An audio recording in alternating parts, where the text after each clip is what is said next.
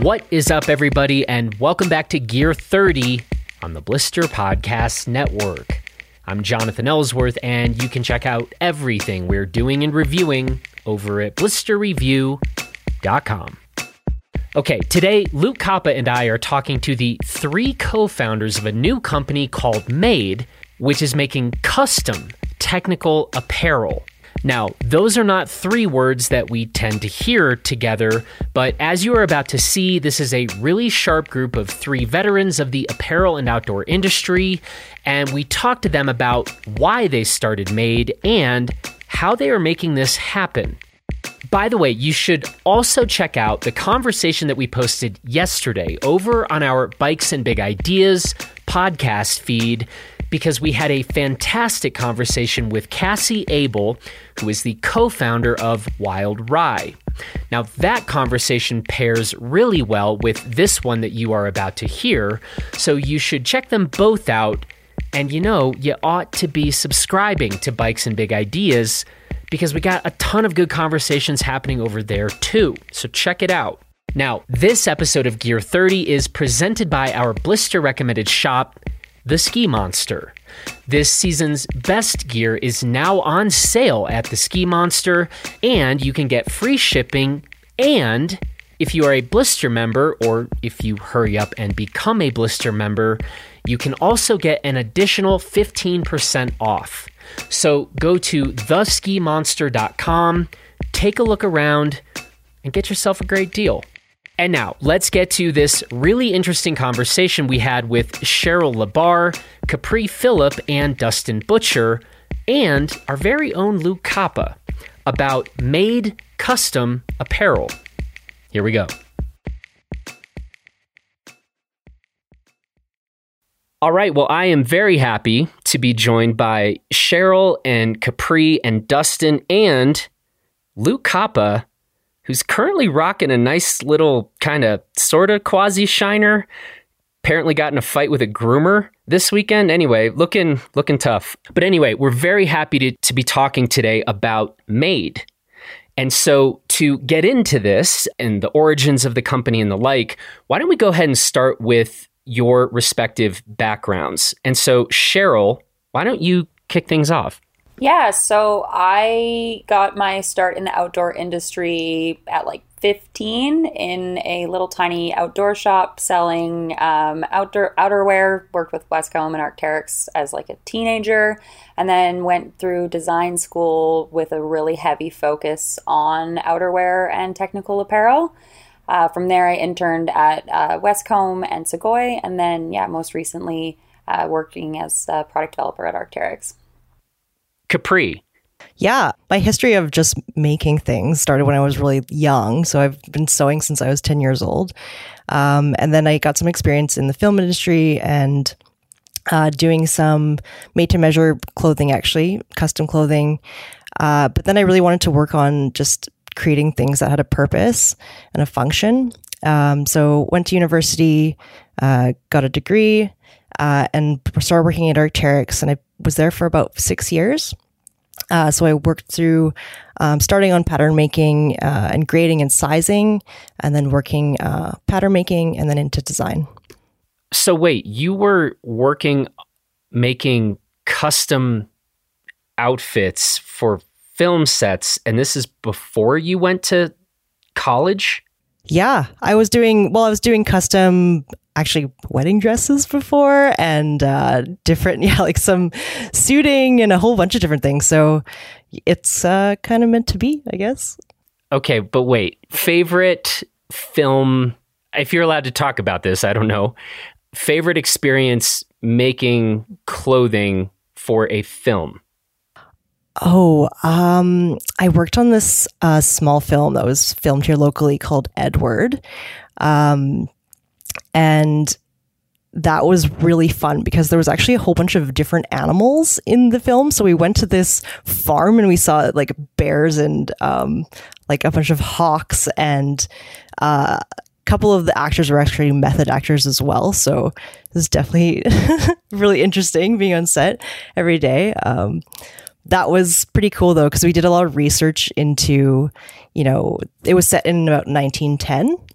So we had to do a bunch of research about what like the apparel looked back then. And it was kind of a lower budget. So we were, making bloomers, which are like women's undergarments in the 1900s out of bed sheets. And we kind of just we had to find whatever materials we could to make it happen. But it looked amazing in the end. We're super proud of it.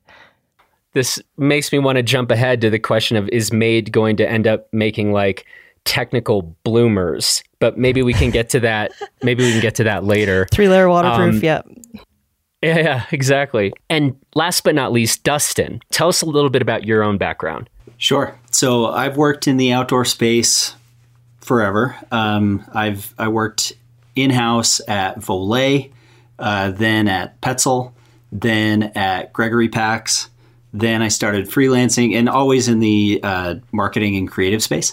And then I started freelancing for a couple of years, and then I started my own little creative agency. I've been doing that for the past 8 years or so. And in that time, I kind of function as the creative director for G3. We work with Pret Helmets and Petzl and like a lot of the same brands I just said that I used to work for. So yeah, that's kind of my background. So how did you all get connected, and tell us a little bit about the origins of this idea? Yeah, sure. So the initial kind of spark happened on a ski tour of mine last spring, where I was wearing some alpine climbing pants that I really like the way they fit, but they don't have like a beacon pocket and they don't fit over my ski boots. So it was kind of like complaining to my ski partners, who have now heard this over and over for the past year, that like, oh man, I wish I could get the feature set of my other ski touring pants, but in this kind of fit and in this fabric, and like dial in those things. And so it just started as a conversation. And then it was like, you know what? I have a custom suit. I won a custom suit online a few years ago. And I'm like, I was able to just kind of like give my measurements and choose the feature set and get like exactly what I wanted, and it fits perfectly and stuff. And it's like, so why can't I do that? So I came home and did some Googling. It didn't exist. So I made a couple of phone calls, and one friend of ours, a mutual friend of the three of us, that I reached out to, she was able, I told her what I was working on and said, hey, I'm looking for the right partner for this. Like, who is it? And she's like, I know exactly who it is, but it's actually two people and not one. And honestly, I never talked to anybody else. Like, it was just like, we chatted, and it's like, yeah, we're all in, and we've all got the right backgrounds that all fit together. And so we just started working on it, and here we are. Cheryl or Capri, what did Dustin leave out of that origin story? Cheryl. So for my part, and the reason why I was interested in working with Dustin and excited about, is one of the projects in training is at ARC is to make your own pants, or like a garment. And for me, I'm quite tall. I have quite large hips, but everything else I'm quite small. So I had to make a pair of pants, and I didn't fit any of the pants in the product line. Like, nothing fit me, not just the way I liked, but at all. They were either too small in the hips, or too big in the hips, or too short. So I took those pants and changed the pattern so that it fit me, and then made my own pair of pants. So fast forward to when I get a text from our friend quite late at night. Hey, I've got this guy who wants to talk to you about this idea about custom clothing. And I was like, this is what I've been waiting for. This is exactly right. And then I actually told Capri about it. We were talking, and I was like, hey, I got this really exciting thing. I'm talking to this guy about doing a custom outerwear brand. And she was like, oh my gosh, I just talked to him. And I was like, so it was kind of great that we both were in on it, and we've worked together for a long time and are good friends. So yeah. Okay, so backing up for just a second, why don't we kind of get the mission statement? Let's see who of the three of you has like the most concise mission statement for what Made is. I think that the basic way to say it is we want to fit the best possible, we want to make the best possible outerwear for every single person. Okay. Like, you will not be able to find a better solution in outerwear anywhere else for you individually. Pretty succinct, pretty strong. Okay. Follow-up question. Can you guys shed a little bit of light for us of how companies go about sort of creating sizes, right? I mean, I think we sometimes forget that, like, what ends up getting called a small or an XL or whatever, it just sort of is what it is. But can you tell us a little bit about, especially the bigger the company where you're doing a lot of volume, and it's like, how on earth do we come out with an approximate size that is going to kind of hopefully work really well for a whole slew of different body types and the rest? Just tell us a little bit about what goes into that. I mean, it's very convoluted, and it's definitely a moving target in a way because, depending on how big the company is, you can hire externally someone to do research for you. So they can come up with a set of base measurements. I mean, there's actually lots of data publicly available online. But if you really want to target your consumer, then it is good to hire an external agency to do this for you, because then you can put the parameters of, how much percentage of our customer base is in this country, and then they can grab that data that way. But that being said, it's still an average of thousands of people. So it's kind of grabbing the range from the low end to the high end and fitting the bell curve of the most amount of people that you can. So of course, there's going to be people on both ends that maybe won't be able to find their size or have to greatly compromise. But even within that scale, it's sort of an even scale. And every company does this a little bit differently, I think, to best fit their customer. But I mean, from my experience, doing grading. So this is when we usually develop in a base size pattern and then extrapolate it out into these different sizes. But then we'd like to fit all these sizes to make sure everything's looking okay. But from my experience, there's at least one or two things that are always off for each person. And so we had this kind of joke, in my last job, that we all had these weird complexes because I was the one with long arms, because all my jackets were everything I fit was was a little bit too short in my arms, or people are like, oh yeah, I have too long of a neck, so it's kind of it's kind of trying to best fit everyone, but not perfectly fitting anyone in a way. Yeah. Yeah, I think that's a good jumping point onto just the idea of a custom fitted, starting off with a jacket. I mean, that's something that, like Dustin said, doesn't really exist in the technical outerwear category. And I was interested to have you guys talk a bit more about the Maid's custom fit process and then how that is translated into the final product. And it sounds like you guys are doing this in some pretty different ways than what's currently out there. Dustin? Yeah, so the basic process will be you will go onto the website and you will you'll choose your customizations, all that kind of stuff. You get to design your jacket, right? And then as far as the made to measure part goes, so you need to measure yourself, and we've got a video and some instructions on how that works. You need a friend and a flexible tape measure. It's a pretty simple process. But you'll go through this process and submit your measurements. At that point, the measurements go into our software as well as the customizations that you've chosen, and it creates a fully custom pattern. So it's not like it's a you fit into a large shoulder set and a small torso and medium arms or something, right? It's not like a template kit kind of thing. Like, these are all fully custom patterns. So our software will take your measurements and scale the pattern exactly to you. Then that pattern is then checked by a human trained pattern maker who says, okay, this all looks good, or hey, this person claims that they have a 24-inch neck and that doesn't make any sense with all the other measurements that we have. So it kind of flags those few things.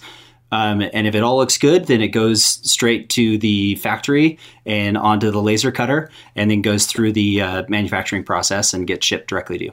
Capri, do you have something to add to this?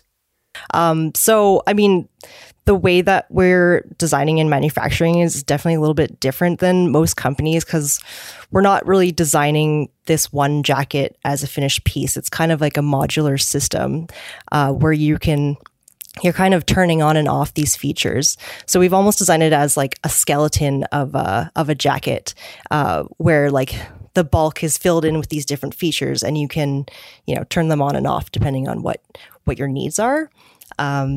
And then also, this sort of way of designing is working with the factory to make sure that it's streamlined in manufacturing, because, customized gear takes a long time to make, and it's there's a reason why it can be at a higher price point. But there's also this many softwares in place that have come up over the last few years. It's a way that as we build the system, when we can automatically input your measurements, and we can choose based on different body measurements which sort of starting point we start with, and then after that, the software will grade it to your exact measurements. And there's some really interesting ways that it's integrated into production as well. Like there's some ways that the software will actually flag if there is something that is slightly outside of our parameters. So it'll tell us like, hey, this looks a little bit weird or funky. Like, can you take a look? And we can actually go in and put another kind of rule on top of that to say, hey, if this is outside of your measurement, then choose this instead. So it's kind of learning as we go, and the more and more, jackets that we produce, like the smarter the software is going to get, and closer to, more streamlined it's going to get for us as well. So just to be clear on that, so let's say, and can I go to the website today and start designing a jacket? Let's start there. Like, when can one do this? So you can't go to the website and design your jacket yet. That we're still working on that part of the application. And honestly, like we're with the launch of the Indiegogo project, like that's where we're focusing our stuff right now. And then as soon as the Indiegogo ends, then people will, like, the backers will get like, here's the details on how to design your jacket and measure yourself, right? But then when we launch the full brand in the fall, yes, there will be the full kind of like interactive click, like, I want to click, what if I chose a trim fit style versus a relaxed fit style? What is it? And the jacket changes and it like interacts with you and the changes that you want to see as you go through it, right? So no, you can't go to the website yet. That was my long answer to your short question. So if I submitted measurements and something got flagged, like, well, that seems real odd, would I then get an email back saying, you might want to double check this? And I'll be like, no, I just have a really weird, whatever the case may be. But so there would be a note that would come back and say, hey, why don't we try this one again? Just want to double check things. Is that how it'll work? Definitely. Yeah, for sure. Okay. Yeah. And I mean, we kind of have set up these parameters based on averages that, maybe the traditional industry uses. So, yeah, I mean, it would just, kick back to us. I think most people kind of do sit in some sort of an average, right? There's always just like an outside or inside.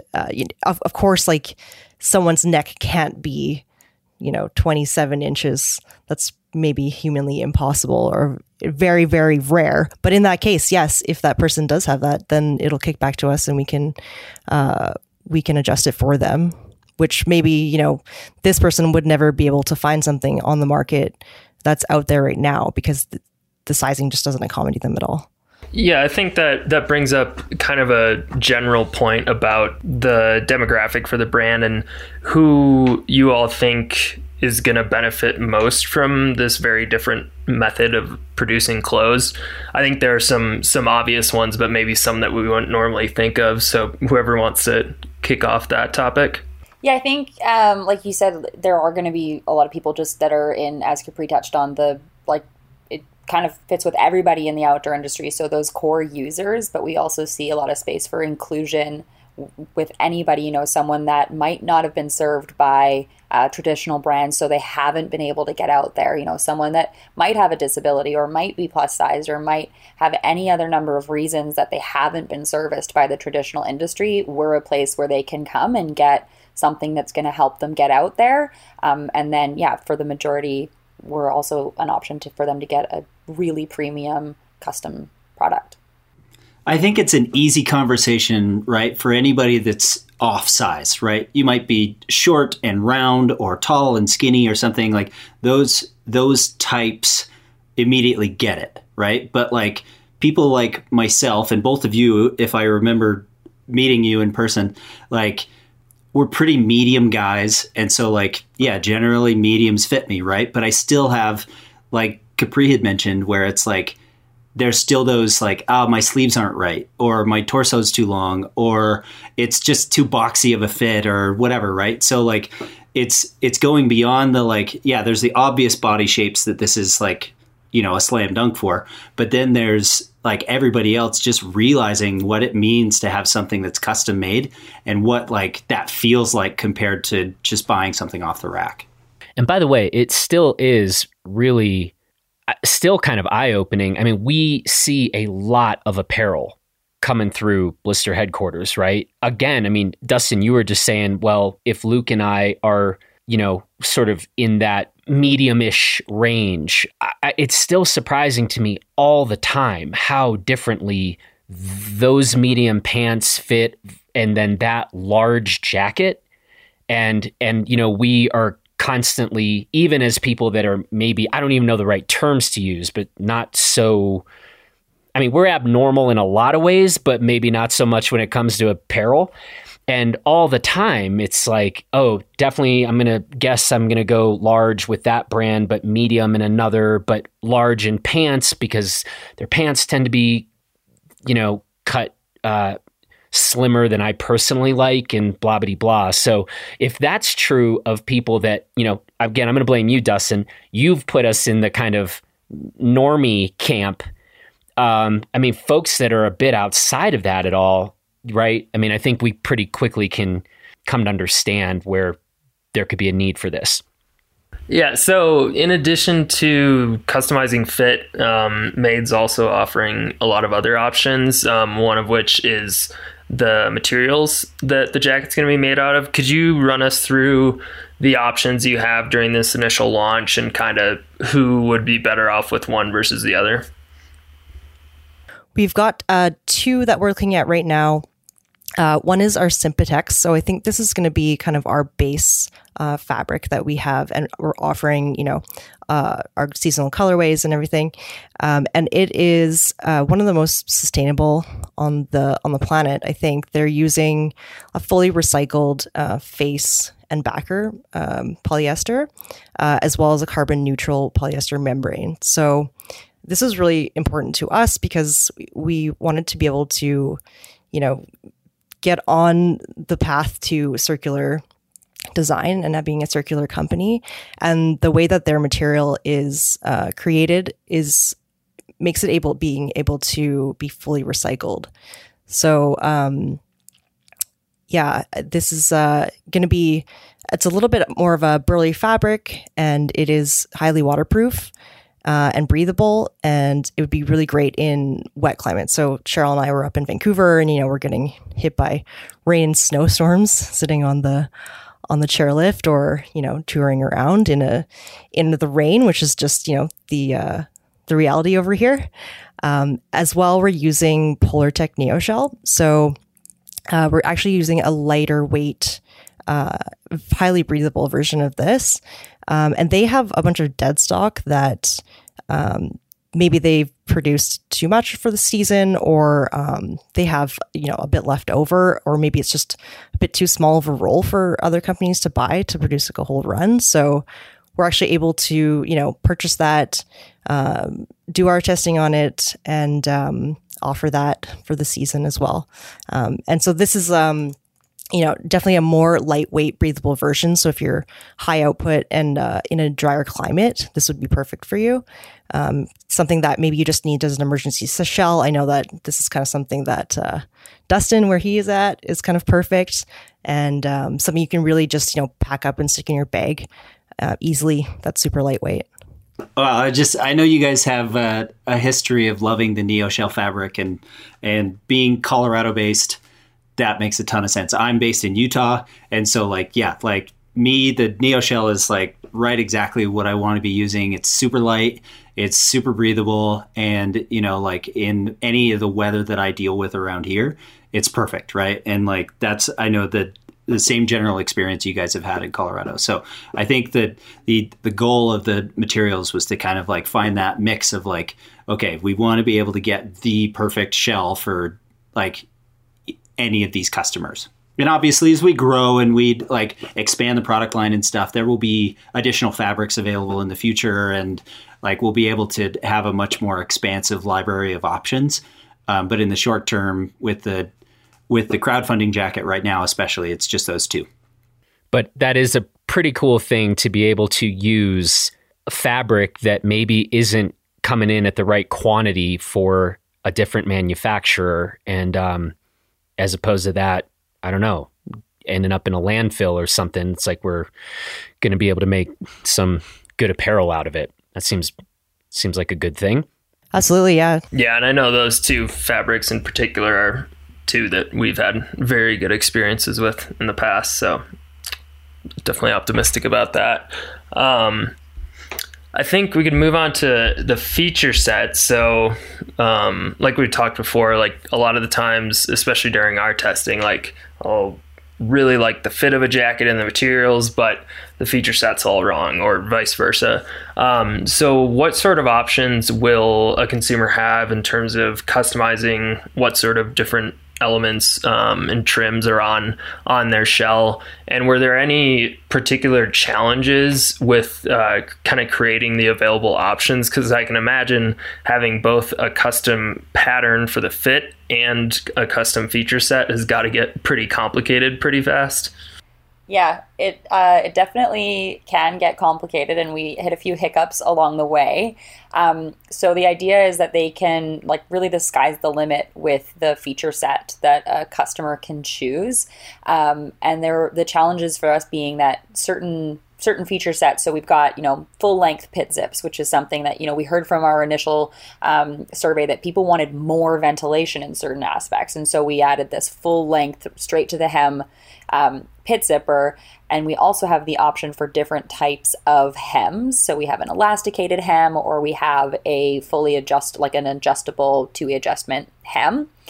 And when you've added that feature of the full length pit zip, that changes how that construction works. So from my end, being the developer on this, it was really trying to find a way where we can standardize almost everything. And so, similar to what Capri was talking about with the patterns, where there are certain rules in place where, if a measurement comes in and it's really far outside of the norm, this is then what happens. And so that's kind of the same way we've set up our production system. So, if they add the pit zip, it changes the way that construction works, and it was laying all of that out very clearly for production, and definitely a lot of learnings along the way. Even still, sort of just tweaking that as we go and making it more efficient and adding new rules.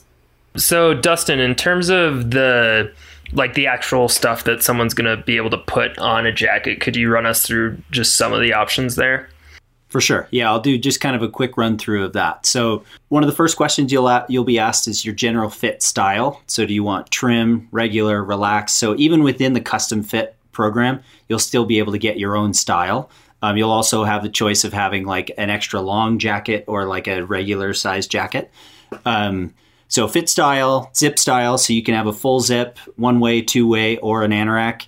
3 different hoods, different cuff options, different hem options, hand pockets. With the anorak, you've got a couple of different hand pocket options too, kind of like a sweatshirt or like a kangaroo. We've got a back pocket that's great for putting your skins in or just other snacks or whatever, right?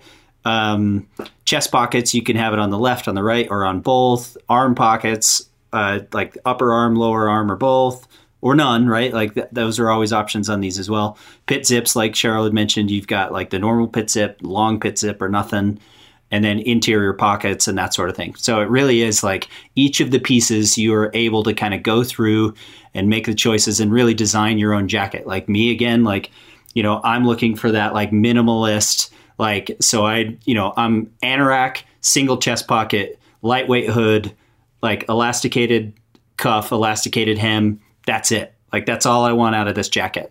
Whereas, Cheryl, who designed hers, is like, yeah, I want the fully adjustable hood. I want, and she's got like all this stuff because she's using it more often in the Pacific Northwest than I am in the desert, right? And more resort. Yeah. Mm-hmm.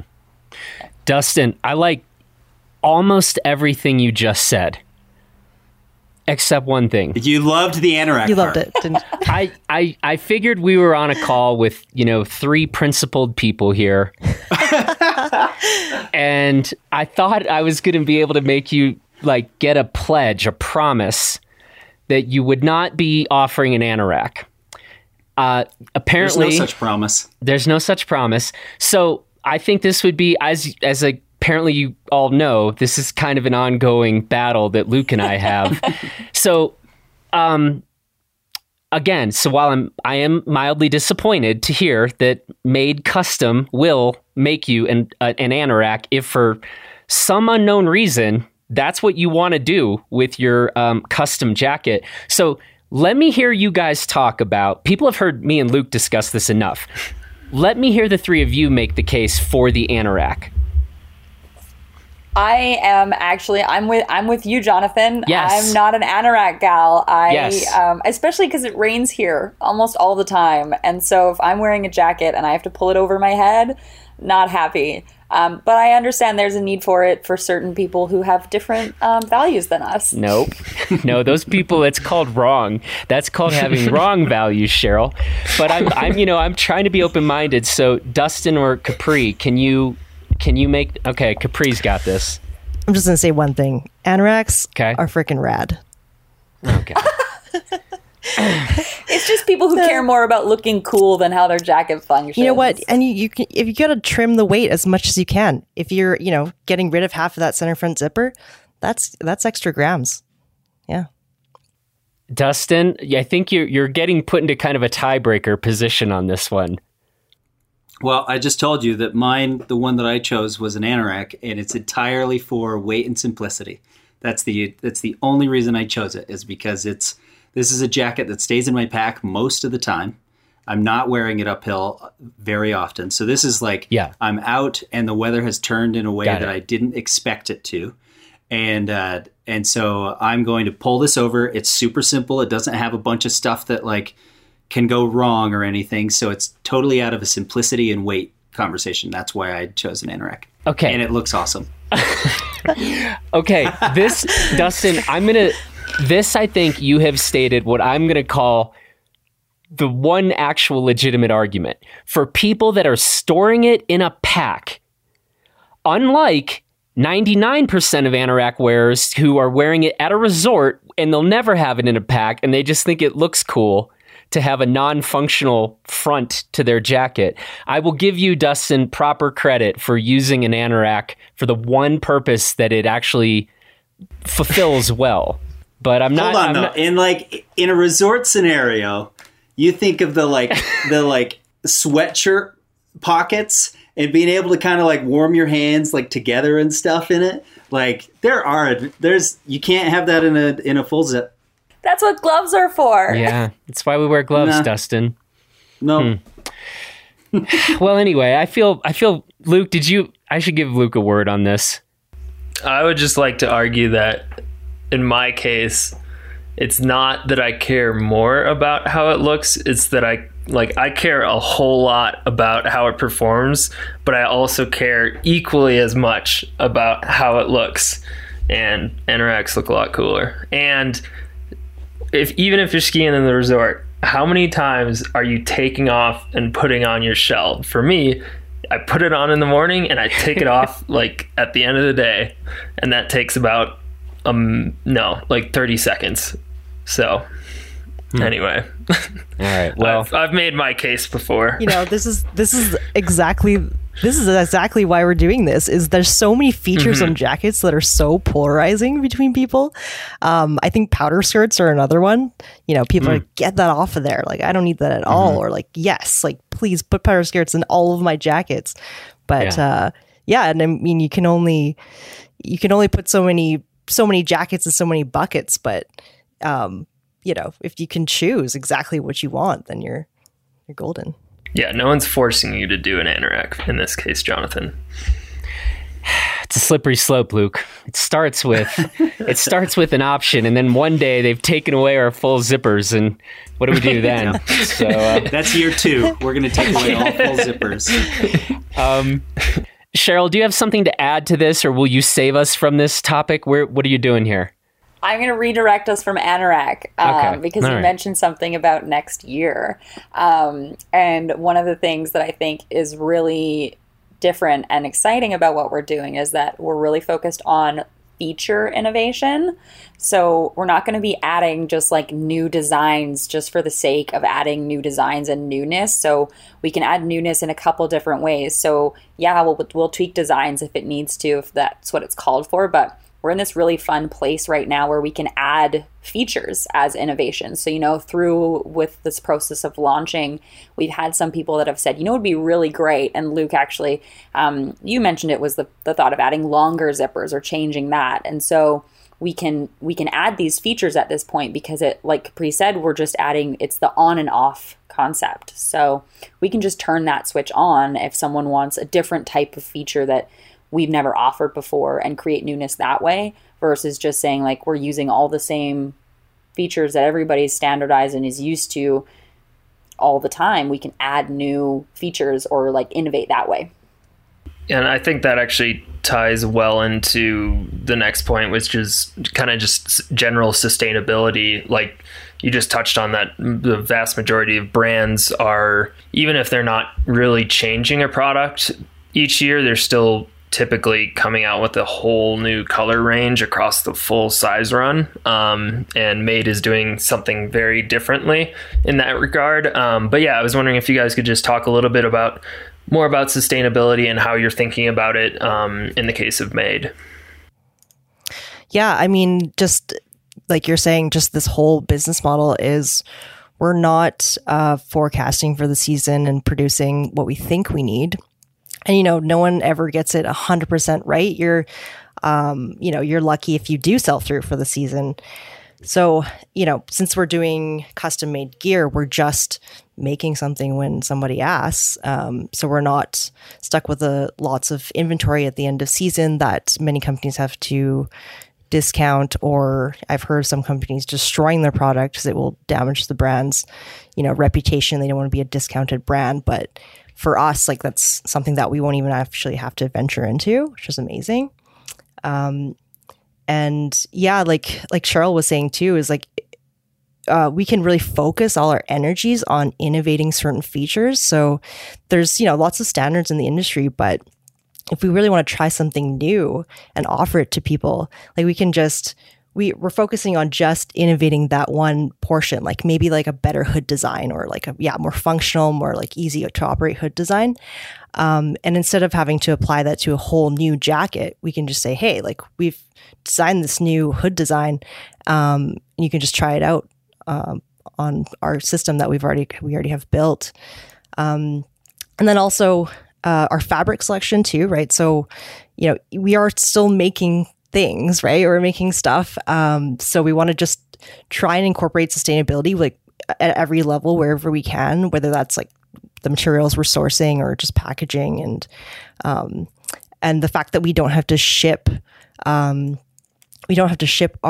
garments, from factory to warehouse and then to retailer and then sometimes to the customer. It's just basically going straight from factory to you kind of thing. And can we ask, I know this has got to be a moving target, but what kind of turnaround times are you anticipating? So the Indiegogo will be a that's a crowdfunding project, right? So it's going to be like, once the campaign ends, then we start production and fulfillment and all that kind of stuff. However, in the fall, when we launch the brand for Realsies, the goal is to be at a 3-week turnaround. So when you place your order to the day it lands on your doorstep, 3 weeks is our goal.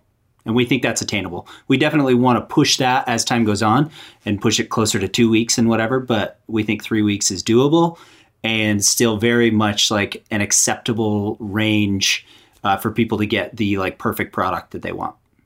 On that note, here's something I know absolutely nothing about.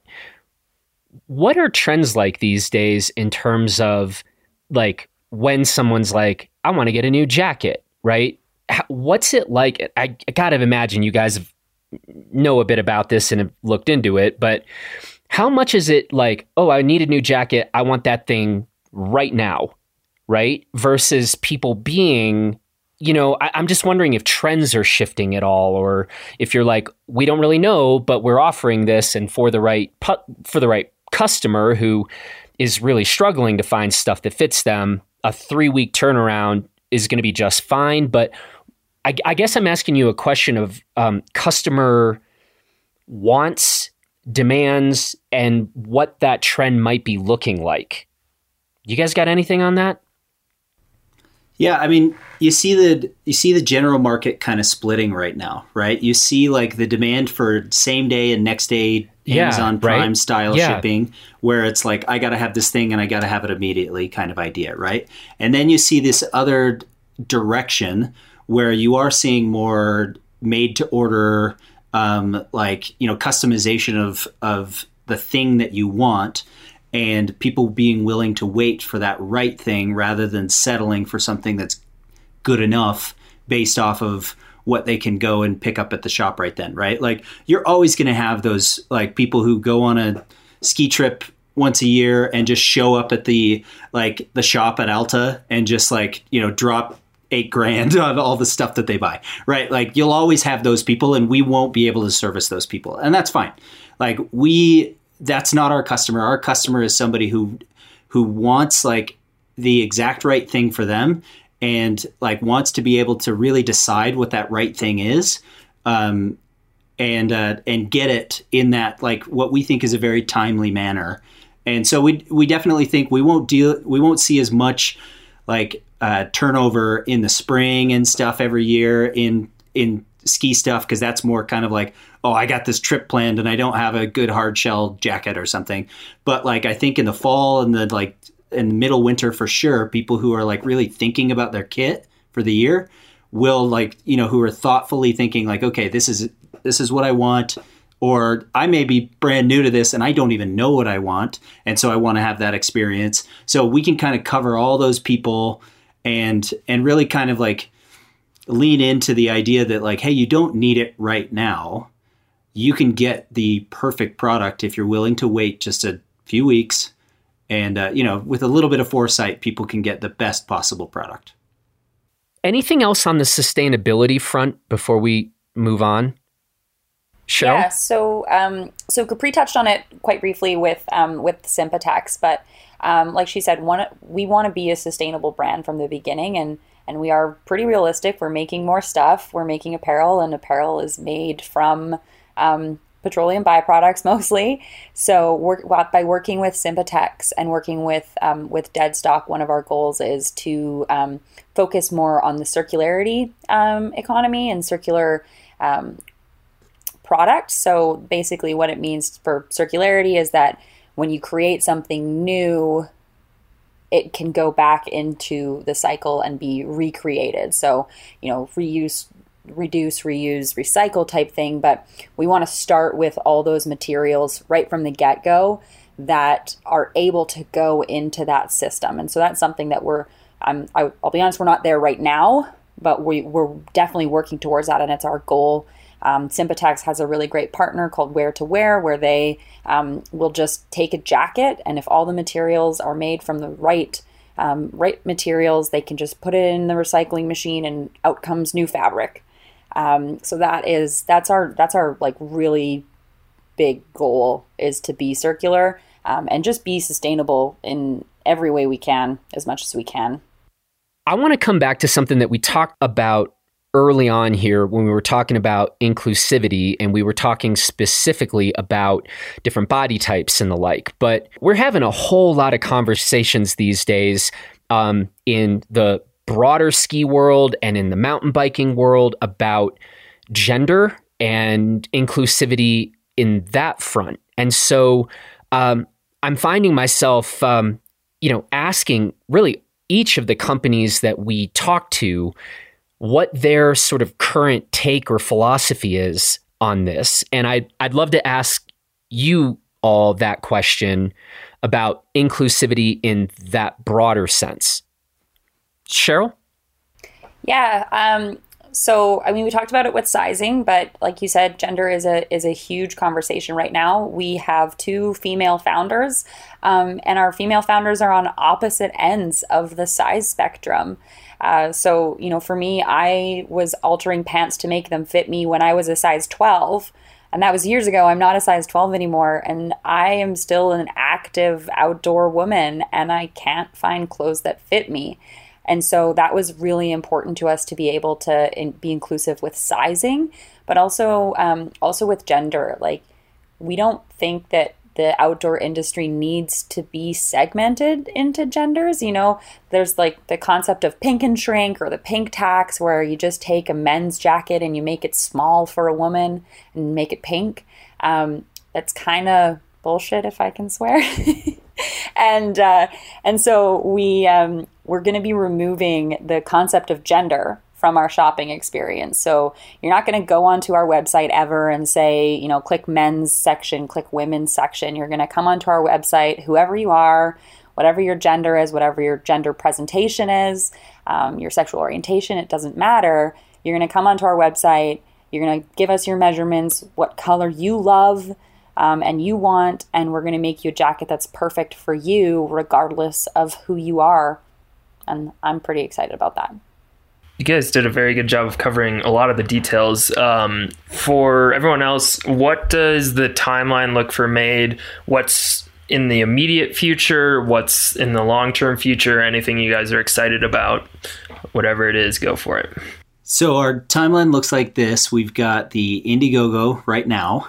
So that's just the hard shell jacket. And that's what all of our focus is on right now. And then come fall, we will launch the full brand. And so that will look like hard shell jacket and pant, a soft shell jacket and pant, as well as synthetic insulation mid layers. And that's what we're kind of targeting for this fall. Then beyond that, honestly, we have notebooks full of ideas of what we want to do for future seasons, for future sports, for future categories. Like, we know how to make really high-end technical outerwear, and we've got this system of made to measure and customization that we can now apply to all sorts of stuff in the future. So honestly, our concern is that we are going to try to run too fast at this point, that like we've got to almost pull ourselves back and say like, okay, what can we like definitely nail for spring of 22? What can we add to the winter category for fall of 22? You know what I mean? Like, so we're trying to go a step at a time and really make sure that what we do is amazing and that people are psyched about it in a way that they haven't been able to be about their apparel in the past. Cool. Well, I know we are very excited to go through the process and try it out and tell everyone what we think. Yeah, you just make a black anorak for Luke, and he'll be like, "This is the sickest thing I've ever seen." I mean, that's what I put down on the sheet. I know you, Luke. Yeah. Anyway, so yeah, it is kind of ironic. Luke has all this technical apparel background and training, but you just make a black anorak. Don't sweat the details. I would not worry about this one. Spend 5 minutes on it. Just ship it to Luke. You're set. The review will be great. Yeah. It's going to be the best black anorak you've ever seen. Oh, the most technical. There's a lot of good competition in that category. Wow.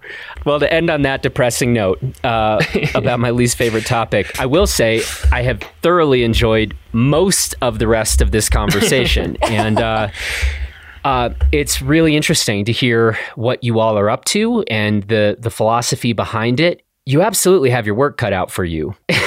I still haven't recovered from this new event that we recently launched. And so hearing you all in the current stages and the trajectories that you all have laid out for yourselves, it makes me a little bit tired for you.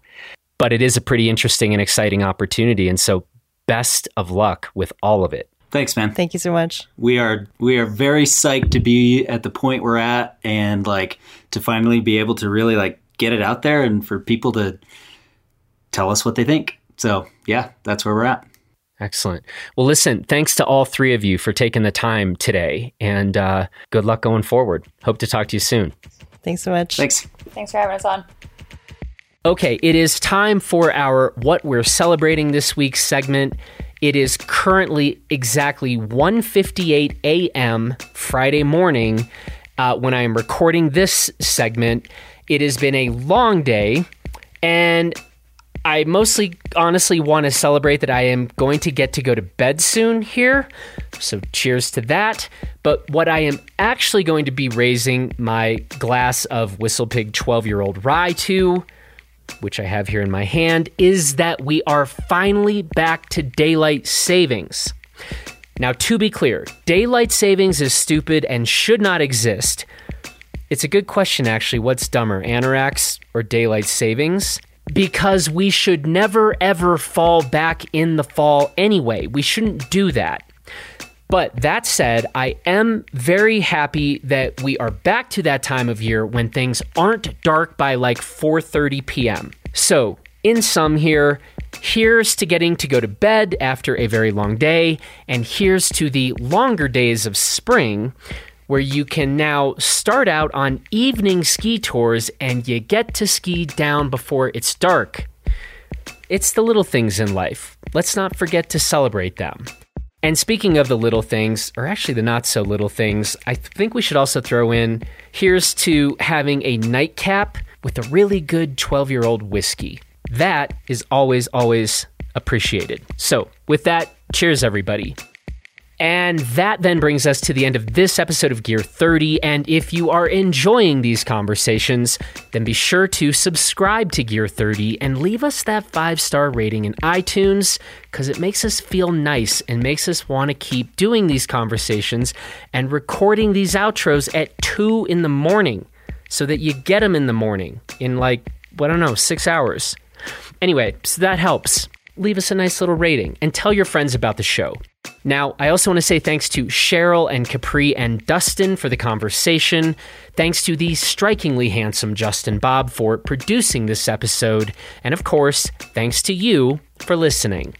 From all of us here in Gunnison and Crested Butte, Colorado, please take good care of yourself and everybody else.